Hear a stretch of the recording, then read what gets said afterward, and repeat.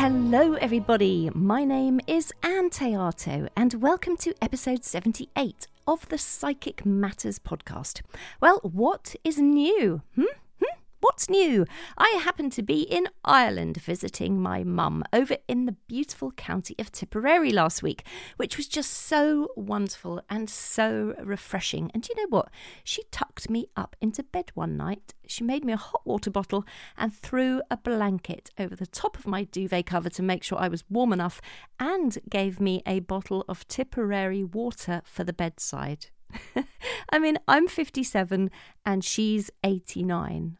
Wasn't that sweet? I'll tell you something, there is nothing more lovely than being tucked into bed by your mum. Truly, truly treasured memories.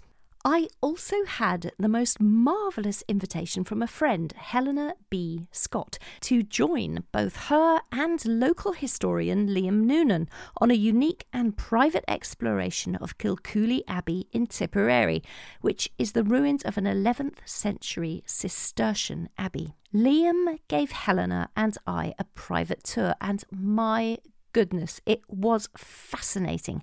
Helena holds so much knowledge about the past, and she was able to point out to me the mason's marks on some of the stones and arches, explaining the incredible connections to the Knights Templar built into the very fabric of the architecture, and she explained why a mermaid had been carved into the walls. While we were exploring, we both came across what really felt like a distinct barrier of energy, and both of us declared that something very brutal we felt had occurred in that spot. And sure enough, Liam told us that human bones were found in the nearby wall. I had the incredible experience of standing alone in the soft silence and scrying into the holy water font, which was a tiny little alcove in the wall just by the entrance, which is where you would dip your hand in to bless yourself as you entered the abbey. Old as time, and conveniently, because there was no roof, it was filled with fresh, clear Irish rainwater. What did I see in that water, I hear you ask? Where did your psychic mind take you? Well, weirdly, I saw scenes of Egypt, camels, amazing pyramids, desert sand, nomadic people. I thought I was going crazy. I mean, why would I see scenes of Egypt in the water font of an 11th century holy abbey in the middle of Tipperary? Well, afterwards, Helena asked me what I had perceived as I was scrying, and I wanted to say something more amazing like asses and carts, or monks baking bread and grinding their own flour, looking after the pigeons in the pigeon loft, or monks tending to the sick in their infirmary, which was there, or monks creating herbal remedies, something, I mean, anything Irish and to do with the premises. Instead, of course, I said I'd seen what I'd seen. And as you all know, us psychics must have courage and be truthful at all times as to what we perceive and what we see. So I told Helena I'd seen scenes from ancient Egypt, camels, amazing pyramids, desert, sand, nomadic people, and she told me that ancient Egypt is in her bloodline as well as the blood of the subjects of Queen Scotia. And this legendary queen came from Egypt, and her subjects were known as the Scotty people, later Scots, and they included Irish and Scottish, and that it is believed her tomb is in Tralee, County Kerry. Well, I've just done a little bit of research on Queen Scotia, and I've just discovered that in myth and legend, she purportedly fled from Egypt because of political turmoil, taking her treasures, her jewellery, and thousands of men, and she headed towards Europe by boat. And since ancient times, of course, humans have been constantly on the run to find better homes to live in and peace in their lifetime, running from things like famine and natural disasters, wars and invasions and things like that. The Irish legends mention Scotia as an Egyptian princess who grew up in her kingdom at the time of the prophet Moses, and in more recent times, scientists have undertaken DNA research of the Irish people and found in their study that in ancient times some massive migration happened from the Middle East to Ireland almost 1,000 years before the Celts reached the Irish shores. According to a study conducted by the DNA Genealogy Centre in Zurich, Switzerland, they found that up to 70% of British and nearly 50% of Western Europeans are genetically linked with the great pharaoh Tutankhamun. And in my yearning to get to the bottom of it all, I've discovered that there's a book called Kingdom of the Ark by an author called Lorraine Evans. It's a bestseller, and Lorraine Evans studied Egyptology, ancient history and archaeology at both University College London and the University of London. And in this book, she states that the remains of an ancient boat were found in Yorkshire in the United Kingdom, and that it resembled the boats found in the Mediterranean that predate the Vikings and were used about 3,000 years ago.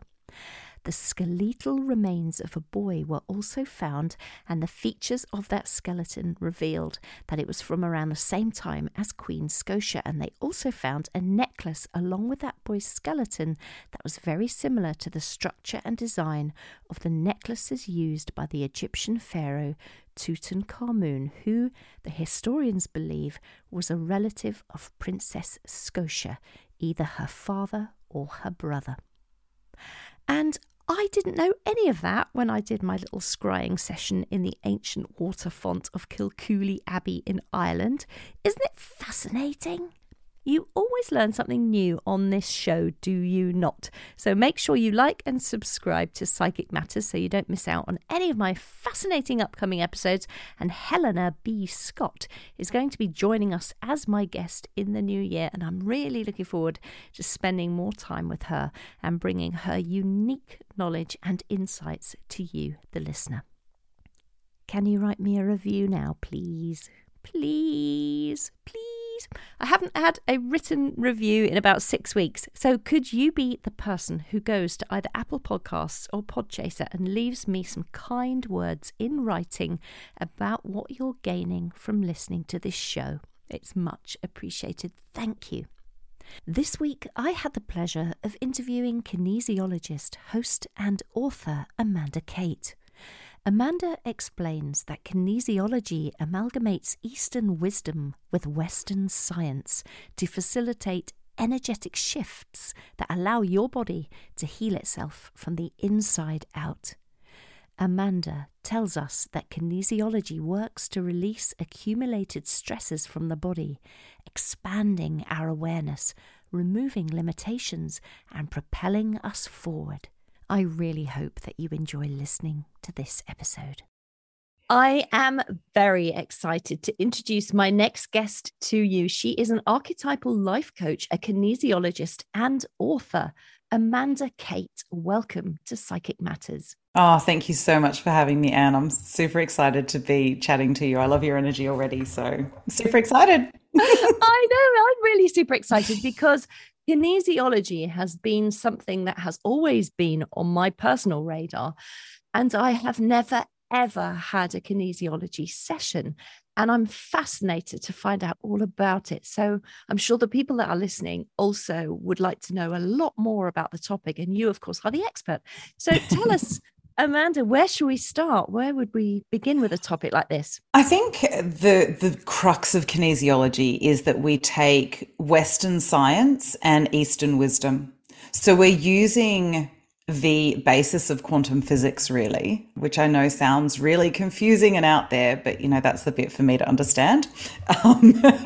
Realistically, when you look at it, quantum physics have proven that the universe is 4% physical matter. So when you come into my clinic, your human meat suit that your soul is walking around in, for me, is 4% of the picture. And so I'm looking at the 100% of you, which includes, emotional, mental, spiritual, metaphysical, transformational, financial, relational, sexual, hormonal, all of those different other aspects of you that all feed into the one to create that whole being. And in the States, for example, kinesiology, and actually in physiotherapy and occupational therapy, kinesiology is just about the movement of muscles. Whereas as kinesiologists in the energy working space, we tend to look more at the full energetic profile and how energy is moving through the body and the systems of the body, and where it might be blocked or stagnant. I don't tend to sort of talk about that stuckness of or the blocked energy so much. I look at it more as stagnant because the energy has to be moving somewhere. And so we really look at what is causing stress to the body. And so say you go into a doctor and they go, you've got diabetes. You say, why do I have diabetes? And they go, you have all these symptoms, therefore you have diabetes. And you go, but why do I have these symptoms? Because you have diabetes. Why do I have diabetes? Because I have these symptoms. So you can see the little loop that's created there. They're using the symptoms to explain the disease and the disease to explain the symptoms. What I want to know is if you or I have that genetic switch that says we are more prevalent to get, say, diabetes, because that's the example I'm using, it will only switch on if we have a trauma or a stress that flips that switch. So I want to know what's flipped the switch. I want to know when it started, why it started, what was happening for you when it started. So we're really looking at the root cause of what's going on in the body. And most of our physical dis-ease, our mental dis-ease, our lack of ease anywhere in our entirety is caused by some form of trauma. And traumas, we tend to talk in terms of big T and little t traumas, but let's face it, they're all just traumatic experiences. And by that, I mean anything that your body does not find nourishing and nurturing. So people think that traumas need to be abuse or rapes or sexual assaults or accidents or disabilities or those really big things that happen in our life. And yes, they are hugely traumatic. But having an overly critical parent all through your life, putting little drips of self-doubt to you that you're not smart enough or not enough or whatever, can be just as traumatic for somebody. It could be that, you've had teachers call you stupid or something like that. And what happens sometimes, one person can hear it and go, yeah, whatever. I don't give a crap about your summation of me. And other people will take that and create stories and act as though those summations about their personality or their abilities or whatever are true. And then they're programming their brain to look for examples of that. And so what we're looking to do is, why did that story start? And how are you storing that in your body? How can we then vibrationally shift that from the body so that the vibrational resonance isn't there anymore? And therefore, you're aware of the story that's going on in the subconscious. So when you start heading towards that old patterning, you go, oh, hang on, that's that coming up again. Or it just doesn't resonate with you anymore, so you don't do it so much. So, Amanda, what happens in the body then with trauma? What happens on a quantum physics level in the cells of the body with any kind of trauma on any scale? What happens to us? It's like we store those memories. And so if you think about our subconscious, most people think our subconscious is between our ears, but our subconscious is in every fiber of our being, every cell, every little tiny speck of energy, and all of the bits in between. It is within the entirety of us that our subconscious sits. A really good example, I remember it was my 7th kinesiology class, and I only remember that because of the numbering, and we were working on pain in the body, and I had some really bad shoulder pain, and to the fact that it was stopping me working out properly at the gym. They tested up which the emotion was that was sitting in my shoulder, and it tested up as self-respect.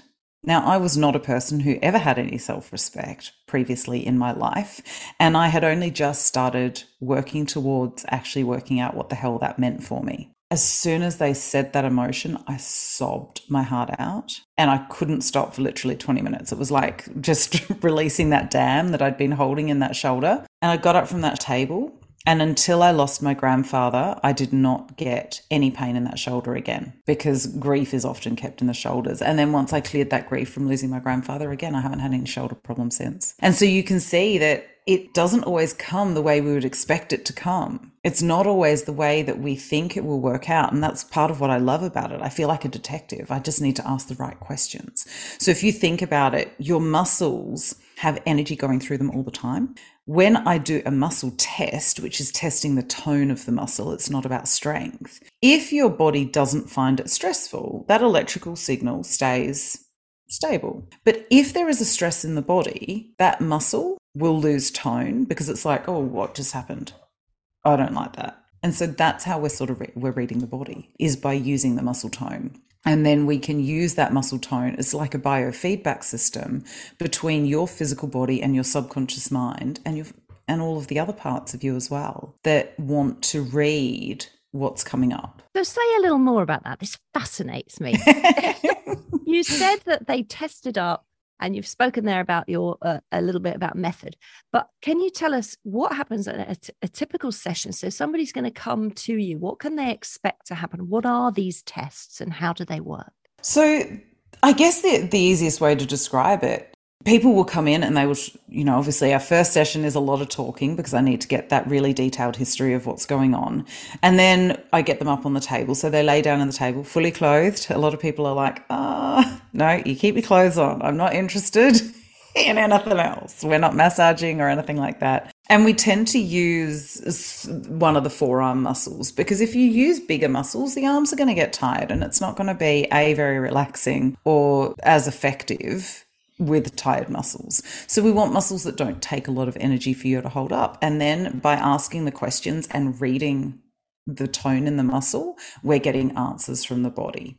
And so it really is about asking the right questions and also reading the muscle tone depending on the question you're asking. So it will be a very different answer, say if I ask for a yes or a no, versus looking for what's called a stress response in the body, which is that electrical signal being interrupted. And there is a bit of an art to it. So I've done about 6 years worth of study to get to the point that I'm at. A normal diploma is about 2.5 years of full-time study, but I did the advanced diploma and all these other advanced courses as well, because once I started learning it, I'm like, oh my God, I don't know anything. I need to learn more. And I realized how in-depth and how much interesting stuff our body holds on to, and how our body works, and how it's always just trying to keep us alive. And so even our unresourceful patterns have kept us safe at some point or another.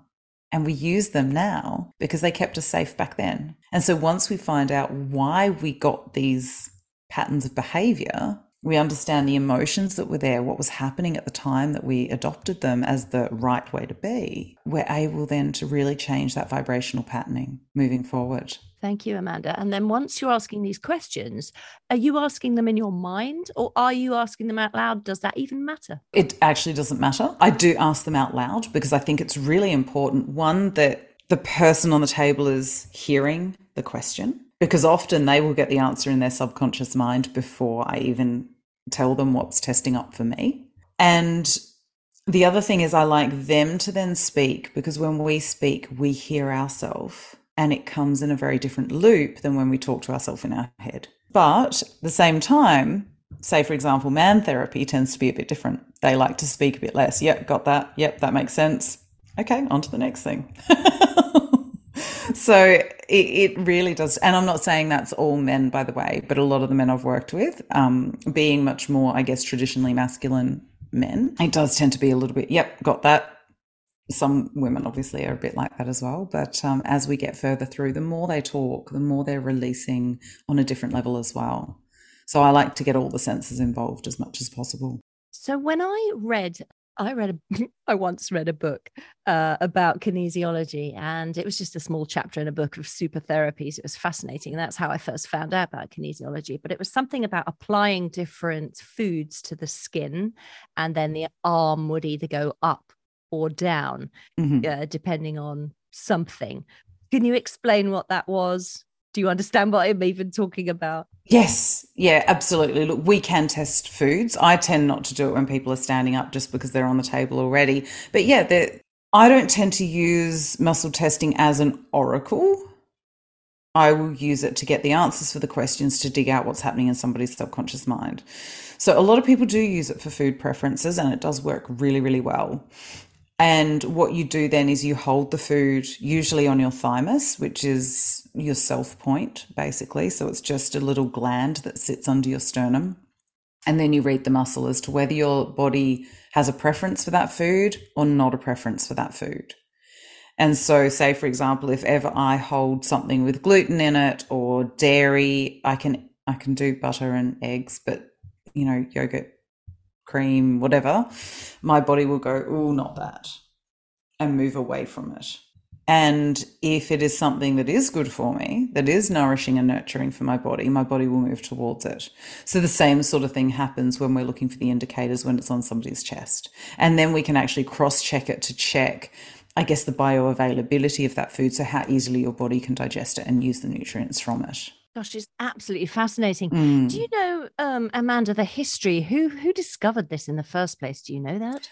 I cannot remember all of the people, but they used to call them the Dirty Dozen of kinesiology. And so some of the original founders are people like Dr. John T. The particular method I have used is Dr. Bruce Dew. It really started sort of back in the 70s in the form that it is now. Charles Krebs was another one that was quite high up in kinesiology, but it brings in a whole heap of the more ancient philosophies as well. So things like mesmerism, and, he used to look at the way energy moved through trees and through the ground and all that sort of stuff. So it does bring in a lot of that, I guess, the more esoteric, the more energy work that was being done. And George Goodall was another one. Some of the names are sort of dropping in, but there were basically a group of people who were developing it in different ways. And some of them were sharing their results, and obviously some less so, but we've got little bits. And part of what I liked about doing the PKP version that I do is that it does bring in a lot of those things from a lot of the different types of kinesiology. Yeah. What does PKP stand for, Amanda? Professional kinesiology practitioner. Oh, wonderful. Absolutely wonderful. So you say you've trained for 6 years, so this is amazing. And the people that have come to you, your clients so far, can you give us any wonderful examples of your work that has really benefited one or two of them? One of the stories that I gave in my book actually was about a client who came to me and she just said, I've never loved myself. If you can even get me to not hate myself, this will be worth it. And in the first session, we actually went back to her moment of conception. And she got the message that it was not an act of love. And we cleared some of the emotional stress that she was carrying around that. And when she hopped up from the table, I said to her, before we do anything else, I said, go look in the mirror. And she went, I don't recognize myself. Her energy was just different. She just had a different glow about her. Her facial features looked like they'd changed.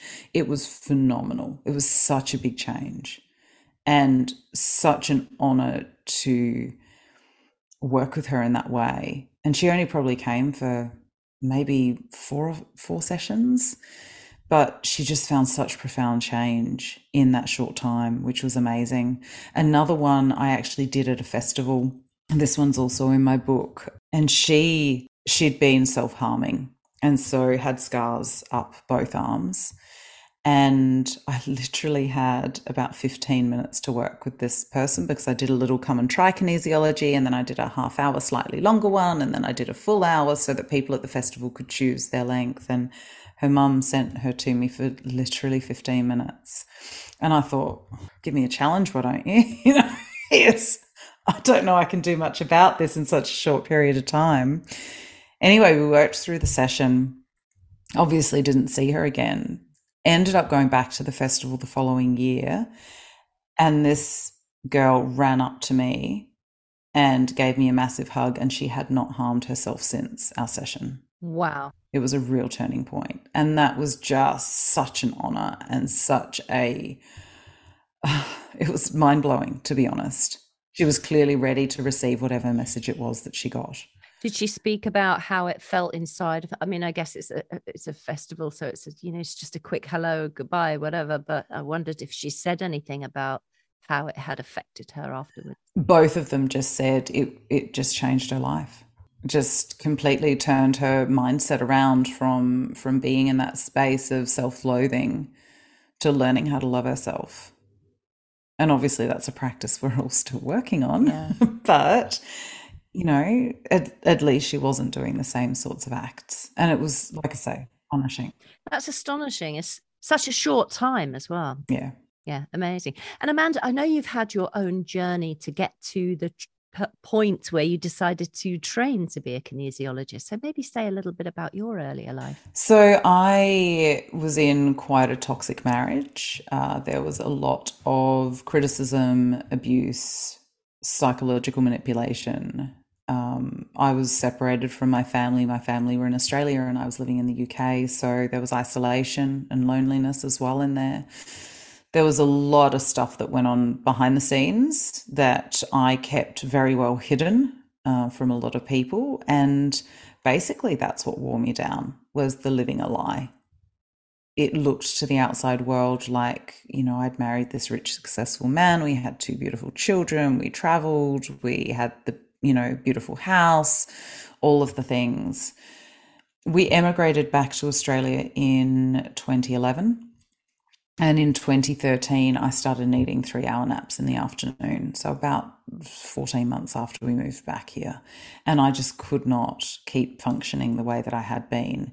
And it took 4 professionals to tell me I had chronic fatigue before my now ex-husband believed me. He's like, oh, you're always exhausted. Everyone else just gets tired. What is wrong with you? Everything has to be worse for you. I'm like, no, there's actually reason for this.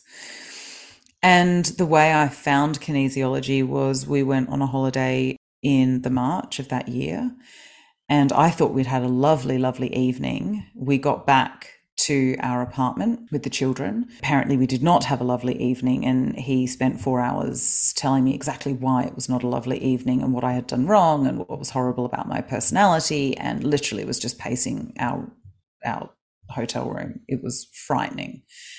And I'm concerned because the kids are sleeping next door, so I'm worrying about that. And I'm also devastated because I'm like, I thought we'd had a beautiful evening and now you're coming back with this bullshit at me. Like, this is insane. And I literally could not function for the rest of the holiday. I was like, this is pointless. So I just stepped back. I barely said anything. I just couldn't find it in my body to re-engage with the holiday.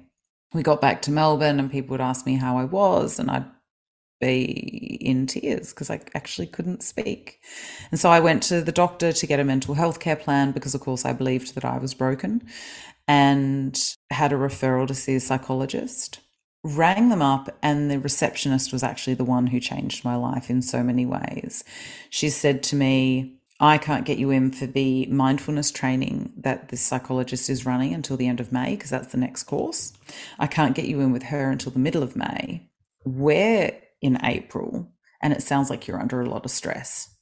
She said, who's supporting you? Now, for years before, doctors are saying, you're the healthiest sick person we've seen, and your blood test results are fine, and here, how about you try some antidepressants? And I'm going, I don't need antidepressants. I know that's not the problem. Fundamentally, I know that's not the problem. And intuitively, I think that's the first time my intuition screamed and I actually listened, because it had been screaming for years for me to get out of my marriage. But I listened to it and I was like, I'm not taking those. And I found the natural therapies that way. But once that woman had asked me that question, I was like, whoa, okay. There's some serious deficits in my life. And she said, we've got a kinesiologist here in the building. Would you be interested?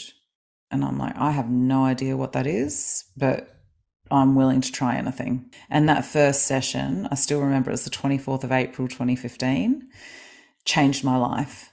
And the 24th of October, 2015, literally exactly 6 months later, I was sitting in the classroom for our introduction day. So yeah. Wow.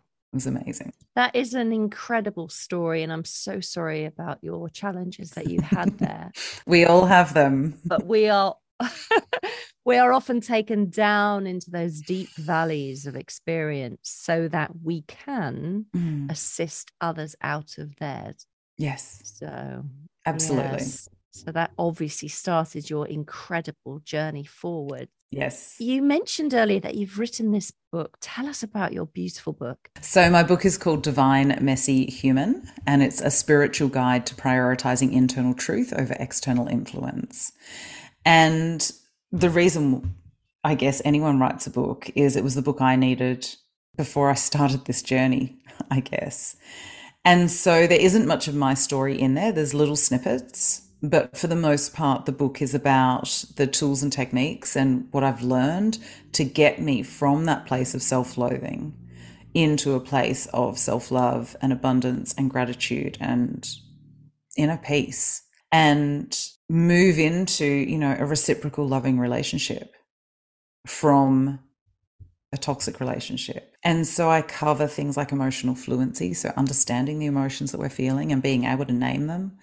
I talk about balancing opposing principles, so the masculine and feminine principles. Again, nothing to do with gender. It's the archetypal aspect of masculine, feminine, how we can balance those within our body. I talk about why we have such a propensity for darkness with our negative thoughts. I talk about humor and the spiritual path. I talk about what spirituality means to me. I talk about being able to hold paradox easily or more comfortably. So we're not in that binary thinking of yes, no, right, wrong, black, white. We start to understand that multiple things can be true at the same time. And so I sprinkle in sometimes my story, but sometimes my clients' stories, really to illustrate those points the best way that I can. And they're little bite-sized chunks or chapters. They're not even quite long enough for me to call them chapters. They're just little bite-sized bits that people can dip into and out of. And literally it just flowed that way. It just sounds amazing. And where can people buy it if they would love to read that? So I do have it on my website, but obviously that gets expensive if you're anywhere but Australia, which is www.amandakate.com.au. It is on Amazon. It is on Kindle. They're probably the easiest places. And I know, say, for example, the US Barnes & Noble do stock it online. So there might be a few also in the UK. I haven't done too many searches on all the different platforms. Fantastic. Well, I'll put a link to your book in the show notes for this episode so people can just click on that and they'll be led to your book directly, which is amazing. But congratulations on writing that. And I think small snippets are what we need. We're such a busy society at the moment. Life is so busy for everybody. Just to have something small to read that will lift and help and assist is just beautiful. Yeah. Well, even when I was writing the book, I chose the font so that it was easy enough to read. I think it's a 12 font or something. So it's easy to read because I didn't want people to be squinting and struggling to digest it. And so that was actually really important, a lot of those sorts of decisions. I know that my market tends to be women in their probably mid 30s up to early 60s. Even I've had some clients who are in their 70s, 80s and 90s. So, and the reason I talk about that internal truth is that all through my life, I have had those intuitive nudges. I have had that intuition. I've known it's there, but I have not listened to it or acted on it or trusted it. And that was the biggest change that started to happen when I found kinesiology and found the natural therapies and found alternative healing modalities that were actually shifting that stress from my body and repatterning my nervous system so I could become a different person. It helped me really tune into that and tune out all of that external noise. Whereas previously in my life, I was living it to what everybody else thought I should be living my life to, with job, with partners, with literally every decision I made. And now that I tune that out, I've got a much clearer and more direct line to my source and creator. It is beautiful when we finally come into alignment with what we were put here for. Oh, yes. It is pretty life-changing, isn't it? To let go of everybody else's opinion and actually say, no, this is me. This is who I am. 100%, 100%. And I think anybody who finds these sorts of practices tend not to get there by taking the easy path. Most of us do tend to choose challenging paths or traumatic paths. And that's how we find what we're meant to do. And if somebody listening to this is thinking, I'd really love to find out more about kinesiology, where can we go and train? Where are the places that we can learn the topic well? I'm sure there's lots of people out there teaching it, but where are the good places to go? I wouldn't actually be able to tell you for most countries. I do have a number of contacts in the UK and different places. Looking for the modalities that are accredited is always a good start. I think you can do a weekend course and pretty much call yourself a kinesiologist. And I think this is perhaps where regulation, I'm not a huge fan of regulation, but I think it may not be the worst thing in the world.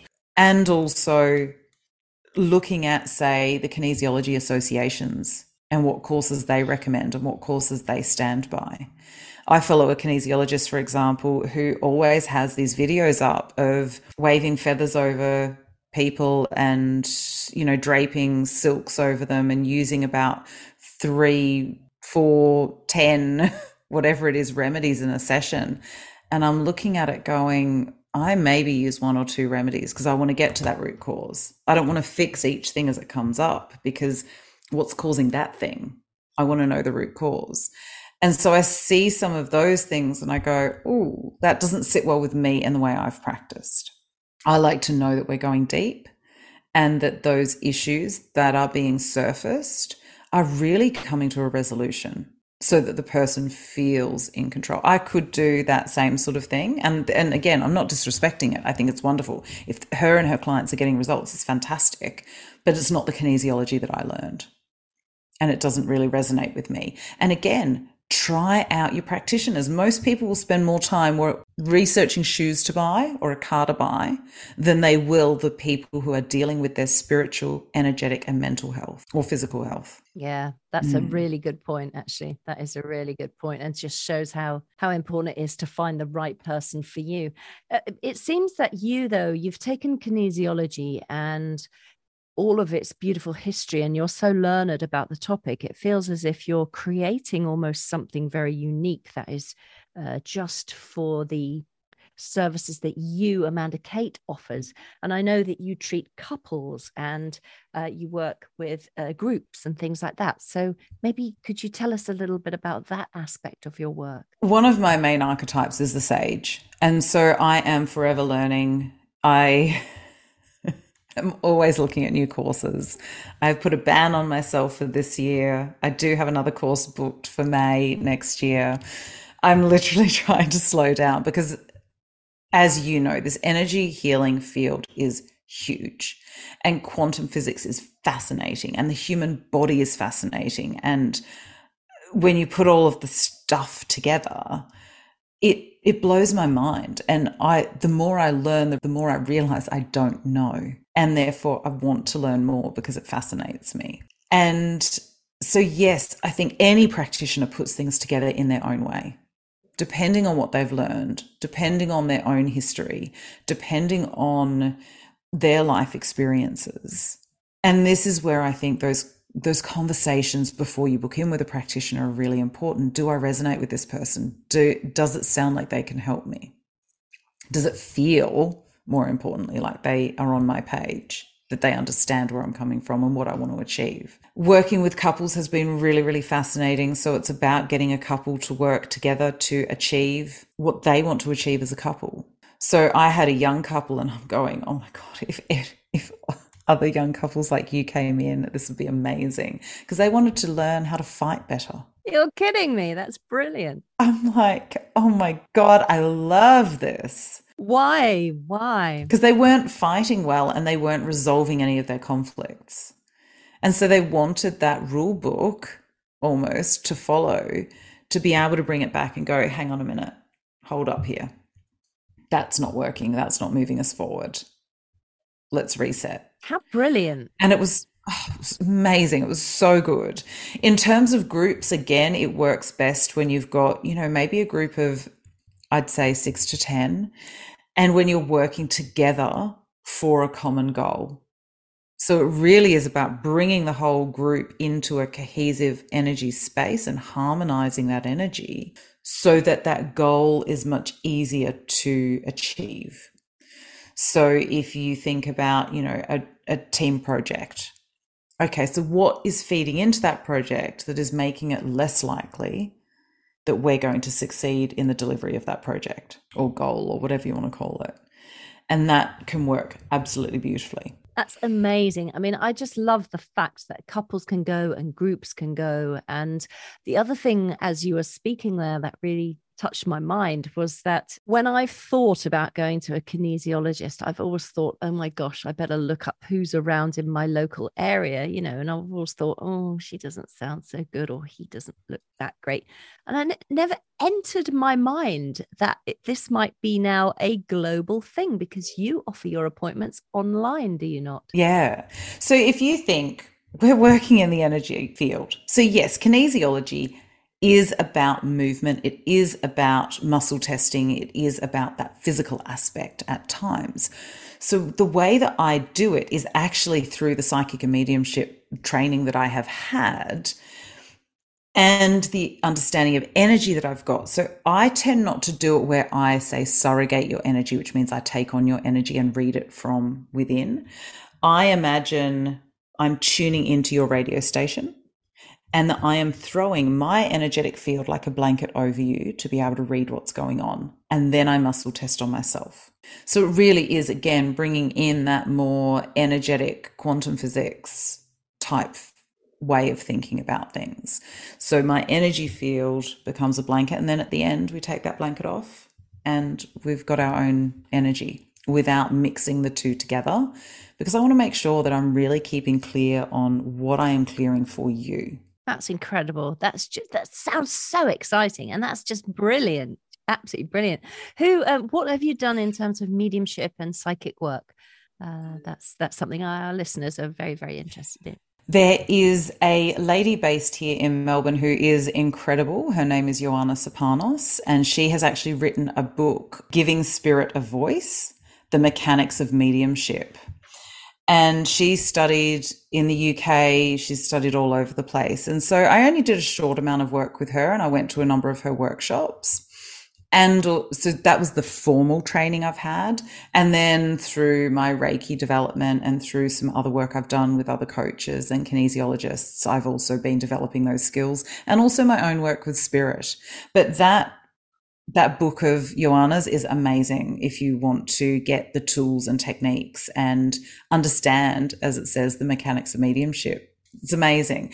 And the cards, she's actually got daily practice cards that go along with that, with the different exercises that you can do to develop each one of your clair senses. Amazing. So phenomenal resource. Oh, that's brilliant. I'll put a link to that as well in our show notes as well for that lady. I might have to bring her onto the podcast as well. Oh, she would love it. She would be amazing. Yeah. Fantastic.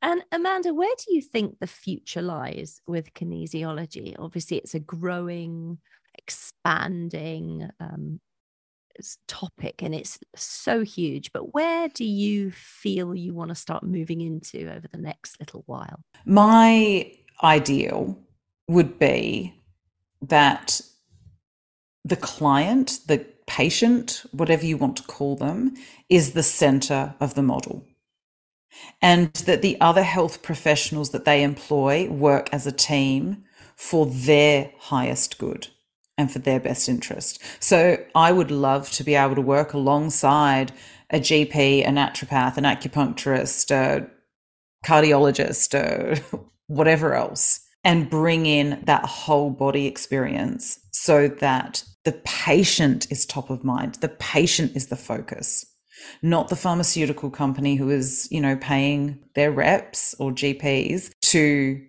get a lifelong customer. If we could put it with the patient as the center and their health on a holistic scale, that would be my ideal. I would absolutely love it. I haven't gotten where I am today with just one modality.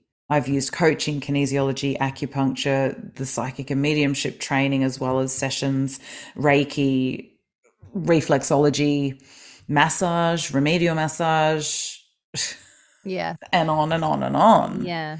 which is what makes your work so unique to you. That's the thing. You draw on all these different things, and then what you're able to present for people and help people with is so beautiful and so magical because you draw on all of those resources. Thank you. Yeah.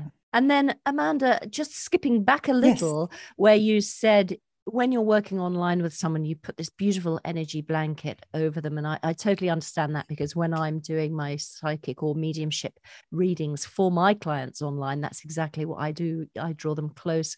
I hold them in this beautiful energetic embrace, and then we release. But what about you when you're working with people's deep, dark dirge? How do you really release that from yourself so you don't end up carrying that along through your day afterwards? When I very first started, I would imagine plugging myself into them like a light socket and then unplugging at the end. To be honest, these days, it is something that really doesn't affect me. I have the intention that your energy stays yours and my energy stays mine. And there are times I'm crying with my clients. There are times that my heart is absolutely breaking with them as they move through it. And also I have that same experience of joy as they move through it. So I think the fear for a lot of people is that this work is a Pandora's box, that once they open the lid, they're not going to be able to shut it again. But when you have the right practitioner and you're in the right healing environment, we're opening the box and letting out whatever you can handle at the time, whatever you're ready to look at as well. So my intention is that things come up when people are ready and when I'm the right practitioner for them to clear that with. So I do tend to get different results because I have all of those intentions in place. I also know that in the session, it is about what is in your highest good, which means that I'm working with my spirit guides, with their spirit guides, with the whole team, with this person's highest health and vitality as our end goal, whenever that may be. And each session is unlayering and rewiring the parts of the body and nervous system that the client can handle. We don't want to put you back to factory settings and have you shut down because it's too much at once. We do it in layers. We do it gradually. We do it as fast as your nervous system can handle. And then we reintegrate. So I'm not letting people go out where we've cleared all this stuff and they've got these big gaping energetic holes. It really is about wrapping that up again to make sure that they are congruent and whole. And I've had people go to some motivational seminars and they've come to me for balances after because they've gone out to release all of this stuff in these group settings.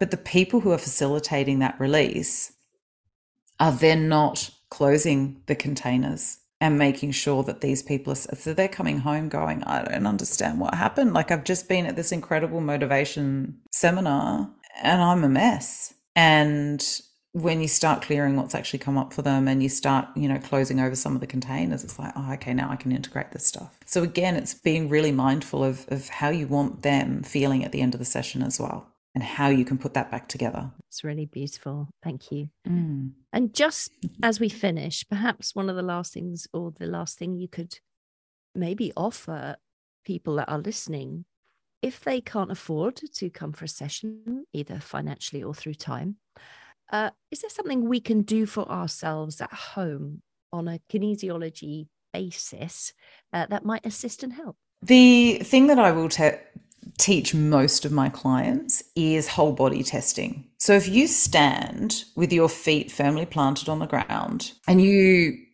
hold something to your chest or you think about something, our body will naturally sway towards what we have a preference for and away from what we have a less preference for. So if we think of something we absolutely love, you will find that your body naturally wants to move towards it. It wants to go forwards. If we think of something we really don't like, you'll notice that your body moves away like an aversion, like you're getting out the way of something. And you can use that. I love using it for buying gifts. If I'm buying a gift for somebody that I don't know particularly well, I'll stand at the front of the store and go, okay, is it to the left of this shop or the right? Okay, we'll go left. Is it on this part of the shop or this part of the shop? Okay, it's over there. Which shelf? And I have chosen so many presents like that, and they're always well received. Whether that's acting, I don't know. But it's a great way to practice with it. The same way, if you say had an apple and an orange, one in each hand, and you ask your body what is in your highest good, it will move towards the one whose nutrients you need more. So again, it's not an oracle, but it's a beautiful way to show your preference for things.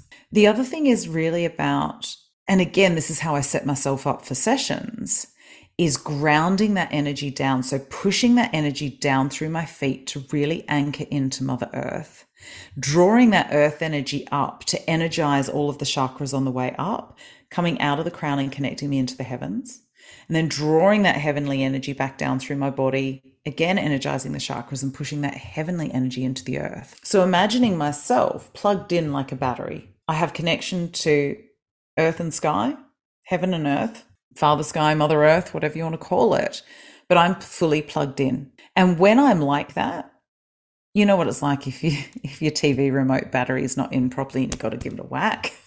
It doesn't do much. It's like me plugging myself in properly so that I work effectively. Now, if I'm working from that space, I don't take on anybody's energy because I'm using source energy. And often insomnia is one of my signs that my adrenals are starting to play up. If I've had insomnia and I'm going into work, I can often come out of a full day of sessions more energized than when I woke up in the morning, because I'm using that source energy and I'm using myself as a conduit rather than the source.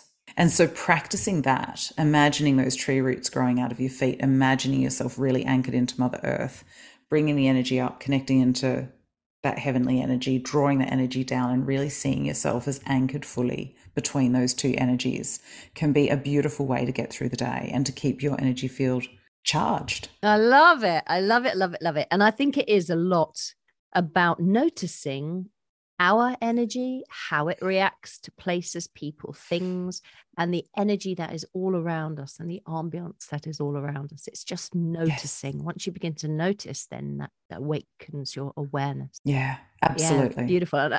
And I love your top tip about how to choose a gift. That's really great. I bought a gift for my mother last week, so it's behind me. So when we finish the session, I'm going to hold it to my chest and see if she's going to like it or not. Well, I have a great story about one of the teachers. They were walking through a mall once and they didn't have time to try on this dress. And they were like, oh, I really love that. And they just stood there and went, okay, would that look good on me? And they moved forward. They went in, they bought their size and they tried it on when they got home and they absolutely loved it. So good. And so just little things like that, it can be fun to play with. Yeah, that's exactly it. And it should be fun as well. It really, really should be fun. So Amanda, tell us, people want to come and they want to book a session with you. How are they going to do that? Where do they go? So to my website, which is www.amandakate.com.au. And again, if the times don't work out or whatever else, because I now work purely from home, I have a lot more flexibility. So if there aren't times in my diary that are convenient, then, the same way that we're speaking out of office hours, I'm happy, providing it obviously fits in with family commitments, to also look at times that aren't in my diary to accommodate. I'll often do early morning ones because I'm up with the birds in the morning around 5 a.m. So again, I often have that overlap, even though it doesn't look like it in my diary. So yeah, absolutely love it. And from my website, you can find most of my social media links. I'm on all the different platforms. Fantastic. I'll put all of those in the show notes as well, so people can follow you and find out what you're up to. Do you teach yourself? Do you have courses coming up at all? I have only got one workshop that's in person at the moment, and that's going to be a summer solstice sort of one-day retreat, which will be lovely. I do keep looking at doing courses, and again, it's one of those things that's there. And my book, actually, because of the way it's written, would make a great course. I just need to pull my finger out and get it done. But come and follow me and you'll be the first people to know. I think that's the thing, isn't it? Let's all sign up to your mailing list and then you'll let us know when those things come out. Exactly. Amanda, it's been fantastic talking to you. Thank you so much too. for your time. And I really wish you all the very, very best with everything you're achieving out there in the world. Oh, thank you so much. I'm so honored to be here and be in your energy and be speaking to you. You've got to keep shining your light as well, because this is how we create more light in the world, is people having these platforms and using them to share messages about different things that are out there and other people's stories, so that when we are going through those times of struggle, we know that we're not alone. We know that other people have been there, that other people have found their way out of it. And so I have so much gratitude and thanks for you and appreciation for what you're doing. So thank you. Amanda Kate, thank you. Well, I really hope you have enjoyed that episode with Amanda Kate. What a totally inspiring lady and hugely qualified in her field of expertise. I just loved talking to her. As ever, the show notes for this episode mentioning all the resources, where to buy Amanda's book, her contact details, etc., and a complete transcription of the entire episode are available over on my website, annetheato.com, under podcasts, ANNTHEATO.com. And perhaps you would consider becoming a patron of the Psychic Matters podcast by joining my team of wonderful patrons on Patreon. Head over to patreon.com/Psychic Matters, patreon.com/Psychic Matters. Or you can go to my website, annetheato.com, and put a little something in my tip jar on the podcast page. I'll be back in a couple of weeks' time. Until then, try and take a moment to check your body over and feel the energy of you this week. What do you feel like? And what is your intuition trying to tell you? Can you take yourself, as Amanda suggests, to a place of self-love, abundance, and gratitude this week? If you are struggling, Amanda Kate's book, Divine, Messy, Human, might be just the thing you need to put on your wish list. It's released in February 2022, so save the date, write it in your diary. My name is Anne Theato, and thank you for listening to Psychic Matters.